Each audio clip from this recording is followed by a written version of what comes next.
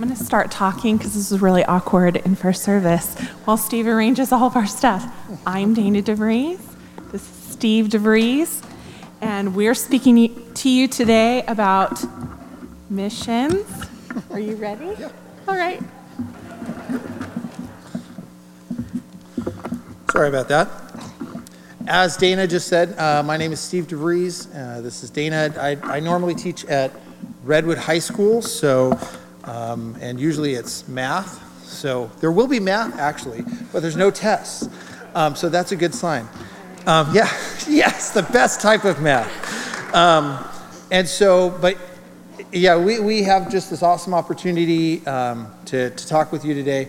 Our family went on a short-term trip this summer. Dana, myself, our oldest, Isabella, is in the service, and then we have two younger ones, Sam and Genevieve, in their Sunday school classes right now. So come meet us at the table afterwards if you want to. So part of that opportunity was also the opportunity to not only go on this trip, but we had the opportunity to lead the VBS station of missions, which was super cool. Dana and I had the chance to talk with Corey and with Kathleen, and I think in January, and we started prepping later that afternoon. And we started thinking of what we could do and what we were going to share. And so I wanted to start off with that so that you could see what the kids kind of learned. Actually, some of your kids might have these wristbands still that we gave them out to kind of as a reminder of have they heard, which is kind of our theme for today. So this is where we're going to start. But before that, let me actually pray for us because that's important. Heavenly Father, you are good and gracious. Thank you so much for the way in which you have provided everything for us. In your Son, we have perfect salvation. Help us be willing to extend that grace to others in our conversation of your gospel and of its truth. Give Dana and I strength and wisdom as we speak this morning, and let everything be glorifying to you in all that we say and how we act. We pray these things in Christ's name. Amen. The big statistic that I threw, I told you there's going to be numbers, big statistic that I threw at the students was how many people have little or no access to the gospel. And just to clarify what exactly that means, how many people don't have a church that they could reasonably go to? It might be in a different language, a different culture. How many people have little or no access to the gospel? The number is shocking. It's over 2.9 billion. Right? I'm a math teacher, so let's give that in perspective. If you said hello to every single one of those 2.9 billion people, and you only took 1 second to do it, how long would it take? No breaks. It would take over 91 years. Right? Most of us wouldn't be there yet. That's how long it would take to actually just say hello to all of them. Or to give a different illustration, we have Starburst out at our booth, so if you want to remind yourself of this one, this is a Starburst illustration. If we lined up these Starburst, 2.9 billion Starbursts. Is that coming up on the screen? Nope. Okay, 2.9 billion Starbursts. What would that exactly look like? How long would that line be? 34,000 miles. So you could go around the earth at least one time with those Starbursts. Right? But when we came home, I actually encountered a different statistic that I found just as troubling. These are not just little or no access, but the question was asked, how many people who are non-Christians actually know a Christian? And so this is the way, I'm going to slip through that. There's our 91 years. Thank you guys, by the way. What percentage of non-Christians do not personally know a Christian? Now, this is from 2007, and the estimation was about 81%. If that was carried off to today, how many non-Christians do not personally know a Christian? It'd be about 4.5 billion people don't have a personal relationship with someone who trusts Jesus. or at least claims to trust Jesus. Again, if we were talking about number of seconds, meeting all of them, that'd be 142 years. Again, no breaks. No one's there yet. Right? If we were talking about starbursts, we wouldn't go around the world one time, we'd go around the world twice and have some left over with 53,000 miles. There is a great, amazing need to reach people with the gospel. Some of those people who do not know Christians live in the United States. Some live in Visalia, but most of them, the vast majority, live in different parts around the world. Most of them are Muslim, Hindus, and Buddhists, percentage-wise. They make up the vast majority of our mission field in terms of connecting people with the gospel. We have some numbers. Let's get some Bible underneath all of this. What is the attitude that we should have toward these unreached people, or in this case, people who don't really have personal relationships with Jesus? And for right now, I want us to look at just one passage. It's going to be Romans 10, 13 through 15. It's just a few minutes here. We'll touch on it a little bit later. But in this passage, Paul kind of lays out an argument for why missions, why going. So here it is. For everyone who calls on the name of the Lord will be saved. How then will they call on him in whom they have not believed? And how are they to believe in him of whom they've never heard? And how are they to hear without someone preaching? And how are they to preach unless they are sent? As it is written, how beautiful are the feet of those who preach the good news. This section in Romans, Paul is laying out an argument for justification by faith alone. He's contrasting it with attempting to be saved by works of the law. In this passage, he's talking about Jews who have rejected Jesus. And then he lays this out and says that everyone who calls on the name of the Lord will be saved. Right before that in verse 12, it's talking about how Jews and Gentiles, there's no distinction, there's only one Lord of all. The entire world is under this situation, under this problem. Then verse 13, we read, it's a quote. Paul's making an argument. He's saying for, and he quotes from Joel 2:32. He says, everyone who calls on the name of Yahweh will be saved. In the original passage in Joel, it's talking about the divine name of God, not just a title. And this is significant because in verse 9 of Romans 10, he links the idea of calling Jesus Lord as essential to salvation. And so he's essentially saying, when he quotes Joel, that you have to call on the name of Jesus Yahweh to be saved. There's a radical claim happening there that not only is theological, but has dramatic implications for who we are and what we do and how we live our lives. But it's only these people who are calling on the name of the Lord will be saved. That's the whole point of the passage, because it's only by justification by faith. It's only righteousness that is based on faith. Those are the only people who are saved. So this is part of that argument. And then we have a follow-up argument based on that truth, that only those who call on the name of the Lord Jesus Christ, Yahweh, will be saved.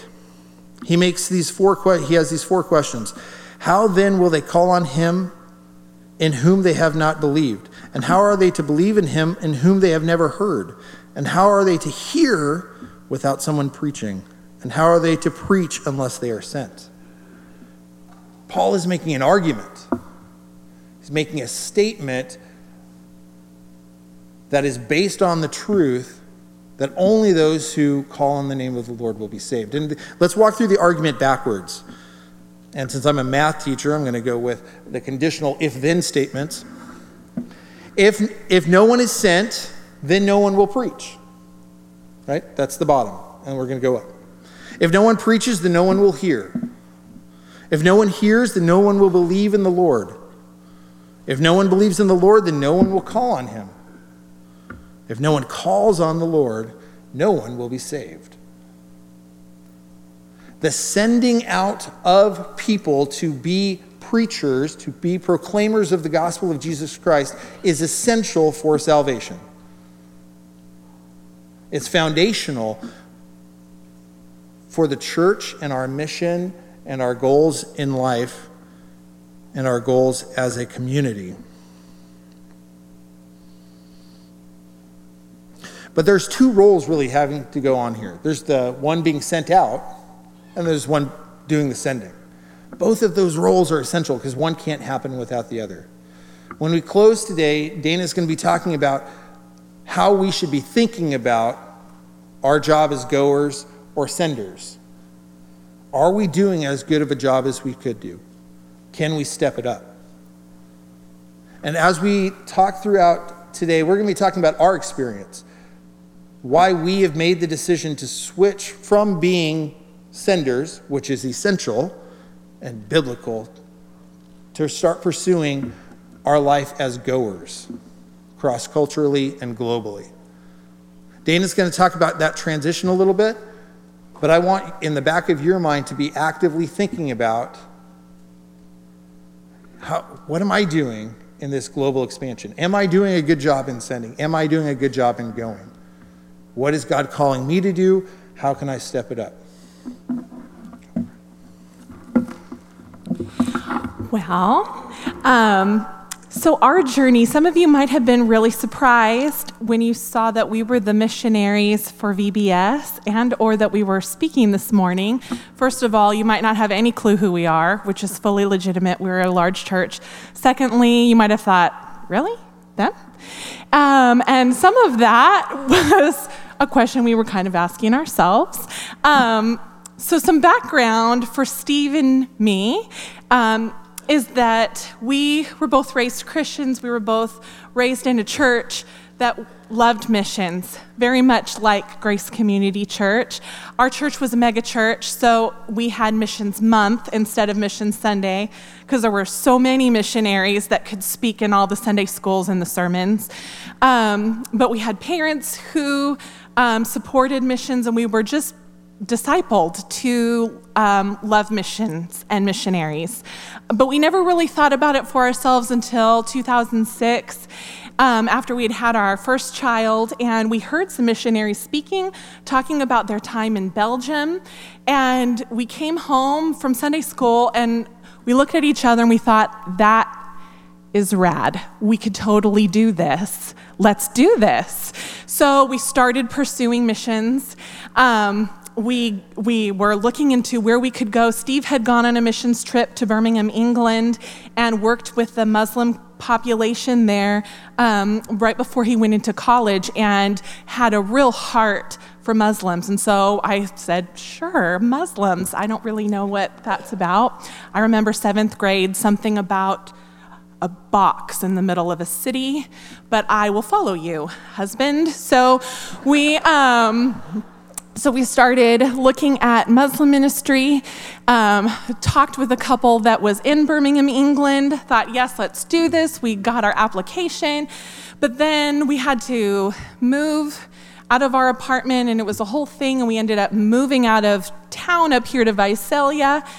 And then we were trying to get things in order. So we put the application on hold, and then Steve was doing more school, and we were trying to get settled, and what was supposed to go on pause for a couple months went on pause for a year, and then it was a conversation that kind of turned into a year after year. What do you want to do? What you thinking about missions? It would usually come up when we were in a long car trip.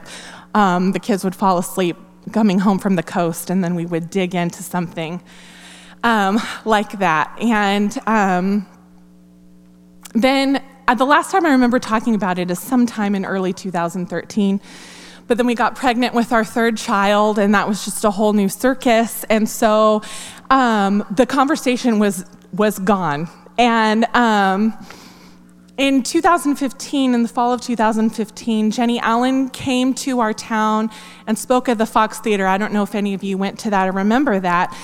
But I was in the car praying about getting ready to go to this conference and asking the Lord to get my heart ready for what she was going to share. And I just had this thought from out of nowhere that was this conference is going to be about what you're going to give up for missions. And that rocked my world. I don't have charismatic experiences. I didn't know what this was about. I didn't feel that this thought was from myself. But sure enough, throughout the conference, everything that she was saying just dovetailed exactly with that. What was I going to give up? I had really settled into my role as Visalia housewife, mom of 3. And so I came home and told Steve, I think we need to talk about missions again. And he said, great, because he had been thinking about it this whole time. We just hadn't been talking about it. So then came 9 months full of self-doubt as the two of us prayed about it, and we kept looking at ourselves going, really? Us? Like, there's so many couples in our church who should be the ones going. We know who you are. We know who you are. You have been named. And it should be you. It really shouldn't be us, should it? And here's all the reasons why not. And we didn't want to tell anyone. We didn't want to be the couple that cried missions. We had already done that. We had said we're doing missions, and then we left and we dropped it. And what if we say it again and then it doesn't happen? And so anyway, but last summer, we came to the point of saying, in Matthew 28, Jesus says, go and make disciples of all nations. And we're willing to go, and even though we feel like there's a million people who could go, there aren't that many who are going. So maybe if we want to go, maybe we should go, and we'll let God tell us no. And it seems so obvious now, but that was a huge step of faith for us. That was really hard because it's so easy to see your own inadequacies, and really, aren't we all inadequate? And it's Christ who completes the work in us. But holy cow, that was hard. And so we were like, well, now are we starting over? I don't really want to contact the Johnsons in Birmingham. We kind of dropped them. And so what should we do? And Dan David came last year. I don't know if you remember him speaking with Frontiers, and he had the whole thing about the mosque in the church. Video. He was great. You should find him on the podcast if you didn't hear it last year, because it was pretty great. And we were like, oh, a Muslim missions guy. And he connected us up with another couple in town, Jean and Linda Atkinson, who are at the Frontiers table outside there. Fantastic. And really, if you are someone who has a heart for Muslim ministry, and if you have a heart for Muslims in our city, find them. They are so faithful and have been great to just take us under their wings, remind us that it's not about us, it's about the Lord, showing us how we can just love Muslims for Christ in Visalia, which we've been doing this year. And they are the people to see. So I'm sidetracking, and Jean and Linda. Oh, okay, so Corey. Here we go. So then we had to tell somebody, finally. It wasn't just a few of our prayer partners, here's our secret, don't tell. But now we have to go to Corey and Dawn and talk about this missions thing. And surprisingly, we were not kicked out of the church, which was such a relief. But they encouraged us to go on a family missions trip, the 5 of us, and really see if this is something that we could do as a family, or if this was the glory days of our college years revisiting again. And then shortly thereafter, Kathleen called us and invited us to be the missionaries for VBS, and that is how we have ended up being supported by you all and your children in getting this awesome opportunity to share the gospel with your kids and to share God's love for the world with your kids this year.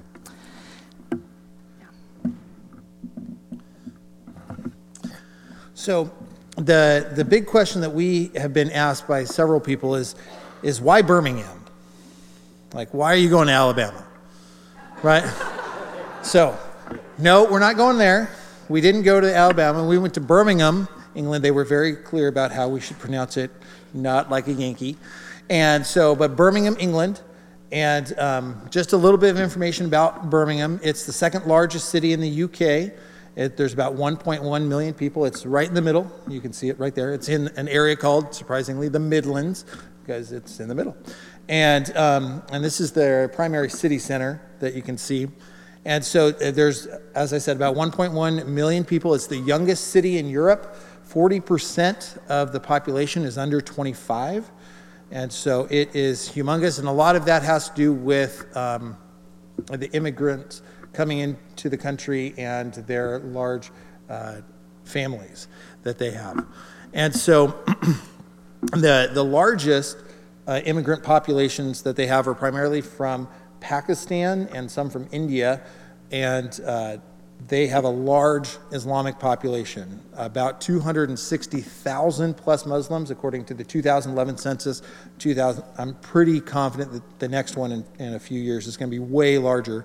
In 2014, you were more likely to be an Islamic student in Birmingham than any other type of student, even those who grew up in a more Christian environment. And so Muslims make up a large section of the population. This is a picture from 2015. It's the last day of Ramadan, which is their holy month where they fast every single day. And so there's about 70,000 to 90,000 participants. This was their celebration at the end of their 28 or 29 days. I don't remember how many it was that year. And so if you can see in that top left corner, you can see the minaret of a mosque there. Here's another picture of it. It's in the top left.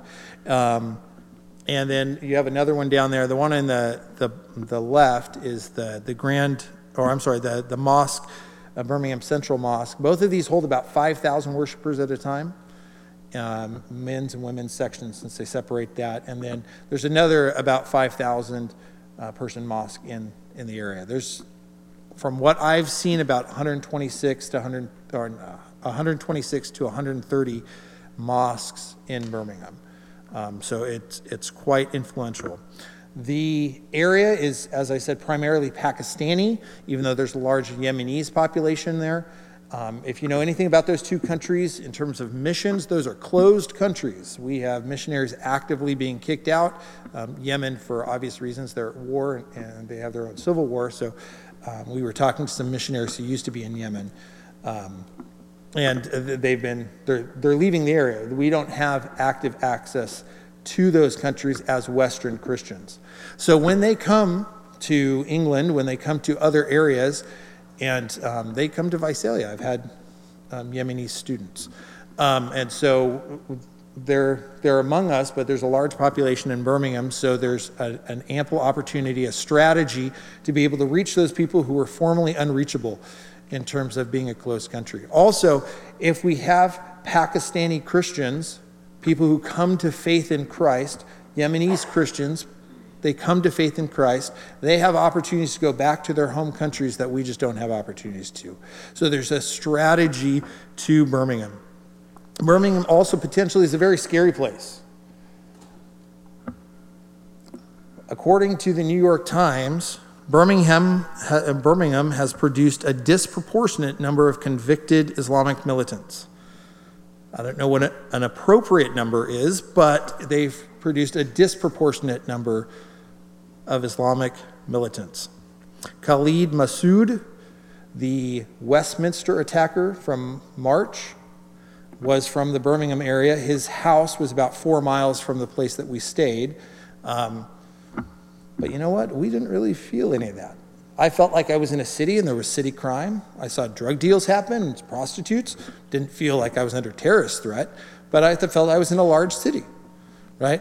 But that is real. The week before we went, there was an arrest in the area, the direct area that we were ministering in, because there was a person radicalizing others throughout Europe through YouTube. And so there's many opportunities for the gospel. A terrorist, just like any person, their only hope is the gospel of Jesus Christ. They need the gospel of Jesus Christ just as much as everybody else. And truthfully, it's their only hope to get out of those situations for real and for good. And so we saw Birmingham as a great opportunity, a place that I obviously had deep connection with personally, having gone there 20 years ago now. But we just saw the strategy and the individuals that we were working with, what they were doing. And so that's why we ultimately chose, as our short-term trip, we have no idea where we're going ultimately long-term at this stage, but where we went on our short-term was Birmingham, England, and it's just a place that you could be praying for. Right now, Dana and I are going to share a couple stories about people that we interacted with there, some Muslims that we were interacting with, and then we'll talk about other experiences. So, thank you. Well, like I said before, Steve's really the one with all of the Muslim experience. And even here in town, as he's been working, I'm kind of waiting on the sidelines. He's got to build relationships. The wives always stay home. And so how do I get to see these women? We haven't quite figured that out.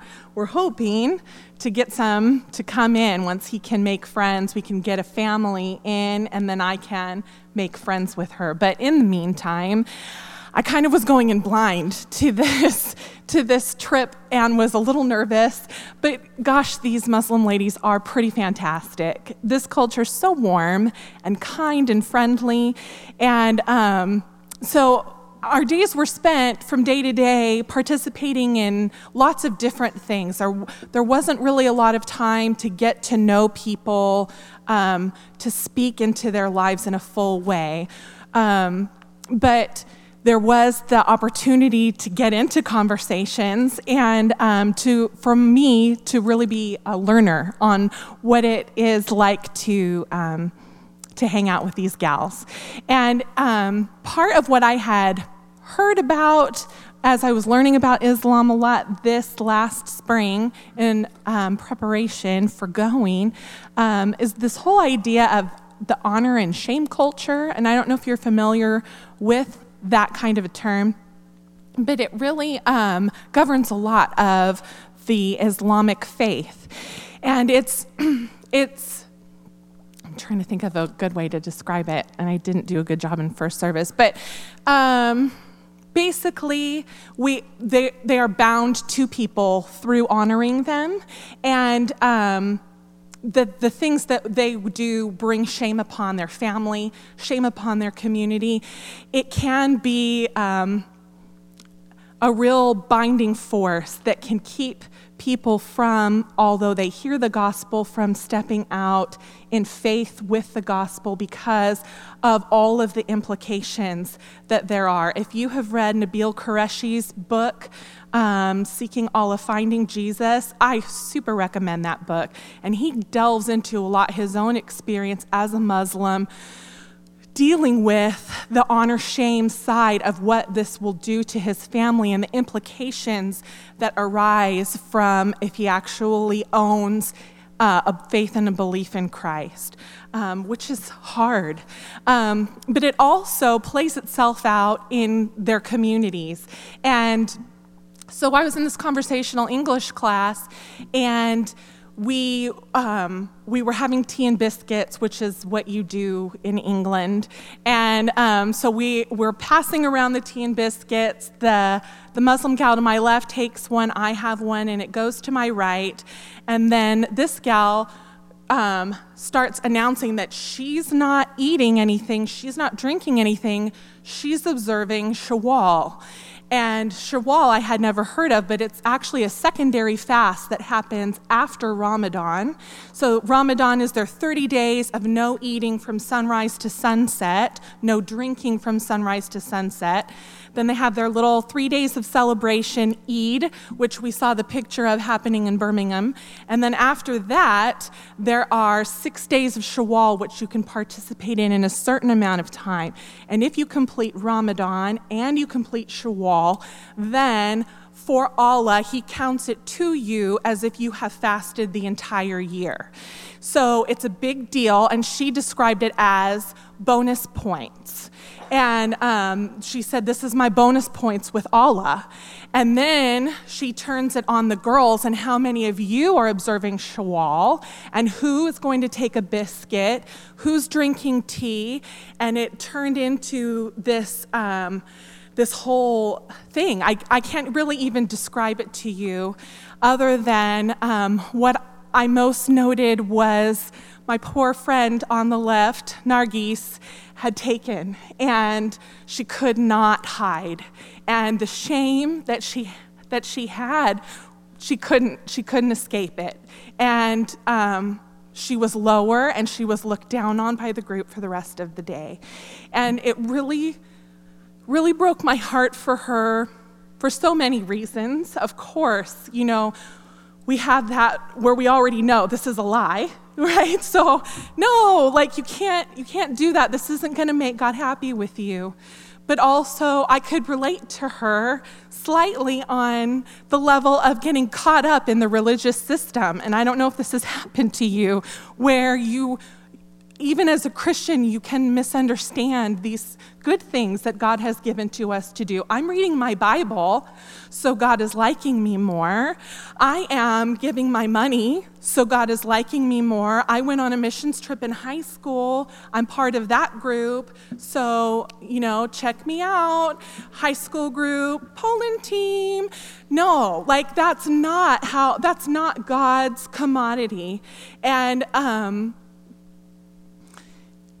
heart just breaks for her. Jesus says, my yoke is easy, my burden is light. He is our righteousness. He is the one who has done it all for us. And it so confirmed in my mind the desperate need for the gospel that will transform their lives and their relationships. No more shame, no more comparing ourselves to one another. We stand united at the foot of the cross, not edging ourselves one against the other. That is not God's way. And it's my prayer for her to find freedom in Christ and in her relationships through that. That didn't make sense, but I hope you know what I'm saying. Thank you. All of it. I also had a similar experience with just the Islamic culture, not as much with the shame components, but also with the hospitality. This individual was an imam, a teacher of Islam, Muhammad Qureshi. Johnson and I had the opportunity to go into his house. There was a special setup. I really think it was an opportunity for John to get back into relationship with him, which is kind of cool that I was just this little springboard with it. And with this conversation, we had our shoes we took our shoes off when we came inside. Within just a couple moments, we had our tea and biscuit, as Dana was saying. This man is a scholar, as you can see from all the amazing works behind him. It's primarily in Urdu and in Arabic. He only has a few English works back there, but Urdu is the language of Pakistan, by the way, just to clarify. And Arabic is the language of the Quran. And so he's a scholar. He's also a radio host. He had a daily radio program, and so we were probably eating up plenty of his time. We were there for about an hour and a half, and I think the only reason we really left so quickly is because John was concerned about getting a ticket because we were in hour parking. And so he said, they have cameras everywhere. And so in that area, during that time, we were just hosted and treated well. He was giving of his time. The conversation was fluid. It was interesting. He was definitely excited to butter me up by talking about how great teachers are. And so that was great. I didn't mind that at all. We had conversations about our different religious beliefs and things like that. It wasn't the time to share the gospel in one moment and then run. The purpose was for John to be continuing this relationship. But something that struck me in the midst of this conversation was just the little phrase, all have sinned. And he threw it out there at one point, right? Yeah, everyone sinned. And what struck me about it as I was thinking about that this week, that's my daughter's Awana verse this week. She's in Cubbies. right? That's her verse. All have sinned. But when we talk about that from the Bible, we mean something totally different than what Mr. Qureshi meant. He meant, well, no one's perfect. Yeah, we mess up a little bit. I haven't committed any crimes. I'm not really that bad. And he actually said all of those things. In the Bible, we understand that sin is deeply evil, and we understand that there's a deep sinfulness of sin. When we hear all have sinned, we could think of the rest of Romans 3, which is where that passage is found, or we could think of Genesis 8, which says the intentions of man's heart is evil from his youth. That's after the flood. Before the flood, God describes our situation as every thought of man's heart is only evil continually. Right? Mr. Qureshi's view of his own sinfulness was a hindrance from him understanding the gospel of Jesus Christ and his need for the gospel of Jesus Christ. He doesn't need a perfect God-man Savior. He doesn't need someone who can take God's wrath for our evil because we've just messed up. And so that's something we need to be careful about in terms of communication, in terms of interaction with people. When we throw out phrases, we want to make sure we're on the same page, right? Yeah, he can say all have sinned. He could quote the Cubby verse. That's good for him, right? I'm not sure if that actual phrase is found in the Quran or in the other literature, but they have an idea that no one's perfect. But they don't have an understanding of how deeply we need the Savior, how deeply we need Jesus. In this situation, I ran into a man who was not a terrorist. He was very active against terrorism. His current book that he's writing is on multiculturalism and living peaceably, Muslims living peaceably in multicultural societies. That's his current book that he's writing on. He's friendly, he's hospitable, he's nice, he's intelligent. His daughter is teaching in Cambridge. They have a great family. But he needs Jesus just as much as the women Dana was talking about who are experiencing that shame. He probably doesn't feel a lot of shame. He doesn't understand his need for Jesus because he doesn't understand his need, because he doesn't understand his sin. And that was something that we encountered through our experience in England, was that there are different people at different places in their experience of the Christian religion and the Christian truth. Most of England does not attend church. It's less than 5%. And only about 2% of England go to churches that teach the gospel of Jesus Christ and that the Bible is the final authority. And if you want to hear more about that, we'll talk about that at Ironworks on Thursday. So come 6 o'clock, there's free food. Only men, unfortunately. You just have to contact Dana. Not six. But the condition of the church in England is not healthy. That was probably the most shocking thing while we were there. We both have plenty of stories to talk about that. We had good experiences when we went to church, but there's just not a lot of people. When we talked about that unreached category, the little or no access, the way they calculate that is about 2% evangelical or teach the gospel of Jesus Christ. And surprisingly enough, England's about 2%. They're basically an unreached nation.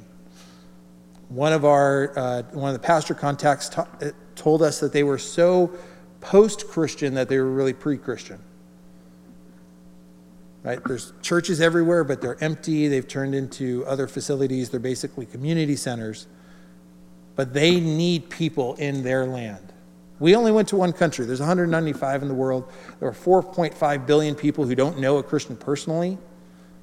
So we need to figure out how we're going to step it up in terms of both our personal going, but for most of us, that means our personal sending. How are we going to send? Are we going to send well, or are we going to send poorly? And if we go, are we going to go well, or are we going to go poorly? Dana has a few words on that.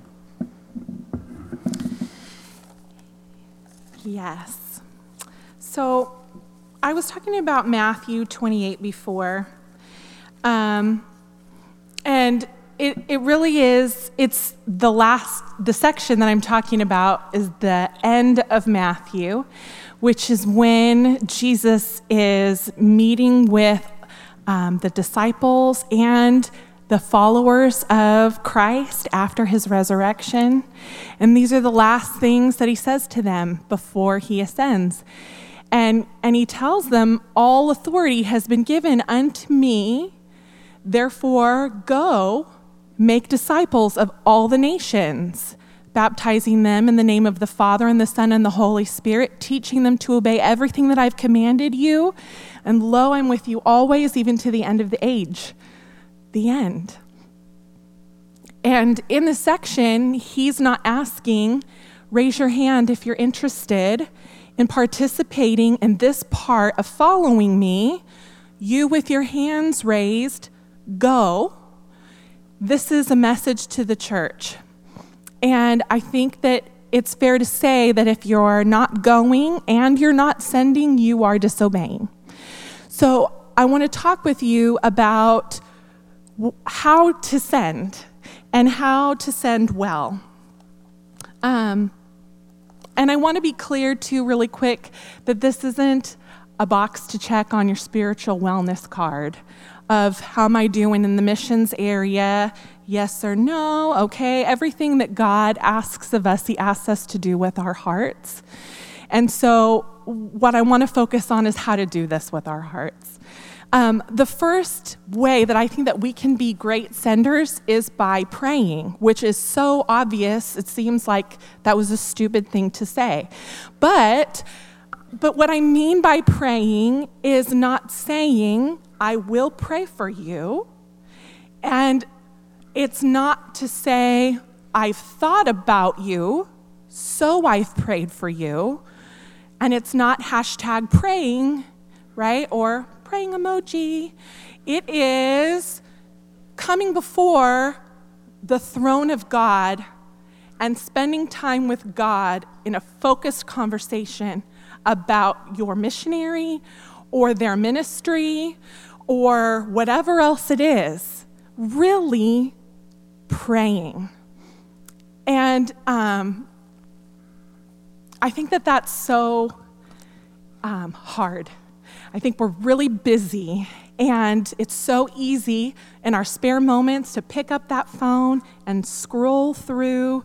We don't have a lot of margin in our lives, and yet this is the most important thing, right? To come before God for our friends, for our missionaries, for our church. Pray. So I want to encourage you to pray and to really pray. The second thing that I want to encourage you to do is to be a friend and to be an encourager. Find out who your missionaries are. If you don't know anyone personally who's already on the field and you're not really sure, our church has a booklet that they put out of all the missionaries that we're supporting. There are obviously today tables out on the lawn full of missionaries with their newsletters. Get on some emails. Find the missionaries on Facebook and get to know them. And send them a note of encouragement. Send them your Christmas card. You can spare $1 extra for an airmail on a Christmas card. You're already spending $500. You could spend one more. How many Christmas cards are our missionaries getting? You know, we're sending them to places where there is no church or there's very little church. Where's their fellowship coming from? Who's praying for them? Who's saying hi to them on Sunday morning? Who is encouraging them? If it's not us, who is it? It's got to be us. We're sending them. It has to be us. So we need to do it. You can also, if they are abroad, if they're not working already in the United States, what do they love that they don't have? Are they cuckoo for Cocoa Puffs? Do they miss marshmallows? Is it, I don't know. I don't even know what it is. I think we have a friend who's in England, and what was it? something so basic, a can of refried beans. She can't get her hands on any pinto beans, and this Rosarita can of beans was like amazeballs to her. So, I mean, what can you send? What can you send? And as you're doing this, I want to emphasize to you that it's probably going to be very one way. Our missionaries that are going out, we're sending them out to commit themselves to the people where they are. So they are full to the brim with people, with relationships. If they have families, they're also trying to care for their families and make sure that their kids are not going crazy as third culture kids and feeling super weird where they are. And so when we're sending these things out, you may not hear back from them. Or you might get just a thank you with a heart, and that's it. And you poured yourself out, and you've gotten thank you. And here at home, that doesn't fly, does it? There's only so many times that you can really be run one way with a person before you're ready to cut this relationship loose. I'm looking for people to fill my cup. These relationships go two ways, but really, when we are being a friend and being an encourager to our missionaries, we are committing to relationships that will not necessarily fill us back up. But that is part of how we're loving them, knowing that though they may not be able to tell us, these things mean $1 million to them. They so appreciate it, they can't. They can't always spend themselves that much more to pour out their heart and soul to you. They're spent. You are pouring back into them. The last thing that I want to touch on, is the money thing. Because missionaries ask for money, because they're super crazy and they want to eat food and they need a place to live. So, whatever that's all about. And sometimes it gets really hard when you get asked for money. And so I want to speak specifically to the times when you are feeling like you're not able to give with joy. And I just want to encourage you to take those feelings, whatever they may be, bitterness, like, come on, another one, or guilt. I really like this person. I have to give them money. What will they think? I don't know. And so there's this compulsion. Whatever the negative emotion is that's not joy, you need to take that to the Lord right away. You need to fight that. And I say that because I think that it is truly a foothold for Satan to get right in there and to divide us up and keep us from sending well. When we associate this bitterness or negativity towards the money, it starts polluting the way that we're thinking about what they're doing. We're sending them out from our minds. We're not with them on the field. We're not loving them. We're way less likely to pray for them. We're not really looking to encourage them because we're kind of trying to avoid them because we don't like the feelings attached to them. And so I just want to say, whether or not you end up giving them money, that you take those feelings and you take it to the Lord and you make sure that that is clean and that you are able to love them well. So these three things I feel like are kind of unnatural. We're not used to giving up a bunch of free time. We're not used to maintaining relationships that are one-sided, and we're not used to giving away our money to people to live their own lives. But we are not called to do these things in our own strength. We're called to do these things in the Lord. We live by the Spirit, not by the flesh, and so we know that these things are possible when we do it in the power of the Holy Spirit. Lastly, I think that some of you senders need to be goers. And I'm not saying that because I have a list of your names at home. But I am saying that because when we see a statistic of over 2 billion people, you kind of have to wonder who's going to go. And why not you? Because, come on, why us? So why not you? It's not You don't have to be a super person. You have to be a super lover of Jesus. He's looking for vessels. I don't know why I'm getting emotional. He's looking for, excuse me.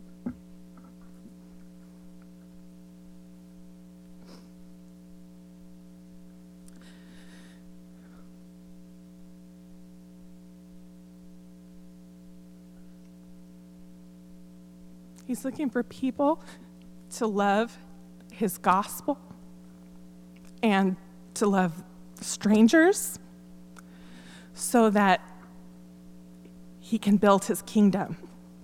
He doesn't work independently of us to reach people with his gospel. He uses us. So we need to go. And I want to specifically talk to students right now, because you are in the process of forming your vision for your life.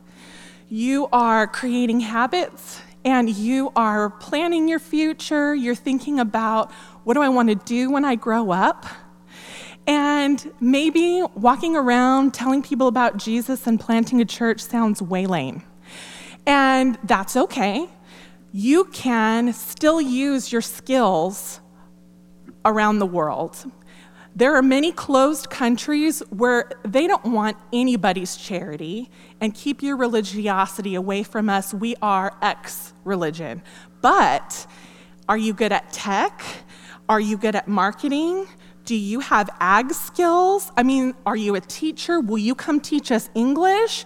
You can get in with a career, and suddenly you're in a position to naturally have relationships with people and to get the opportunity to share Jesus right where you are doing this thing that you trained for. And if you could make money on the mission field, you're there.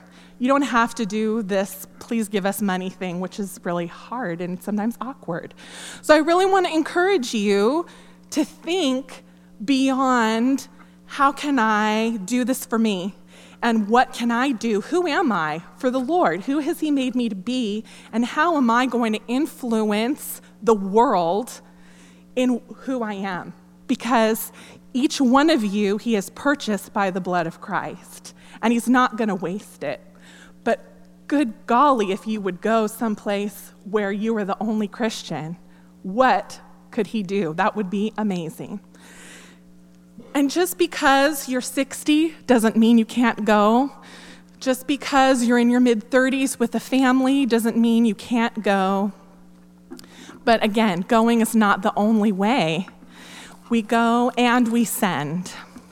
And people can't go if the church is not doing what it's supposed to do. Senders send by loving, and they minister faithfully in their church, and they evangelize in their relationships so that people feel like they can go because the work is already being done here. So with that, let me close in prayer.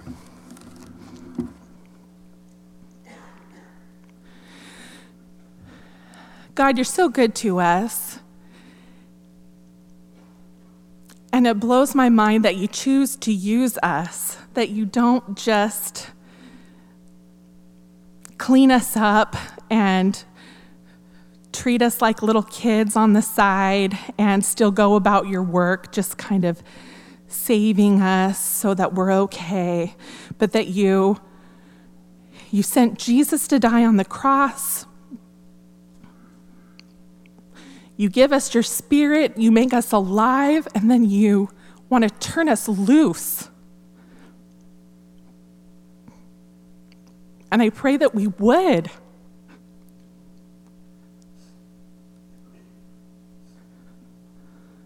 Will you move in our hearts for the people around us?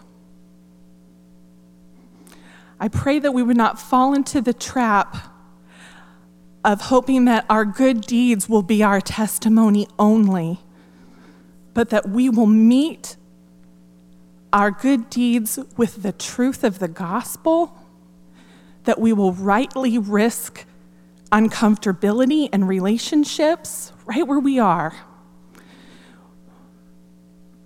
in love for the people around us and in devotion to you, who deserves all praise and all glory and all honor.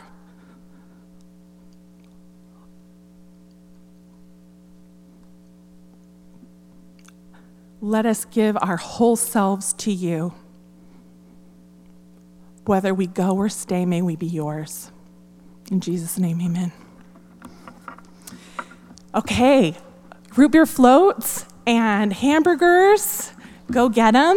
And don't forget to check people out at the tents. There's a lot of great people to meet and ministries to enjoy. Have a great morning.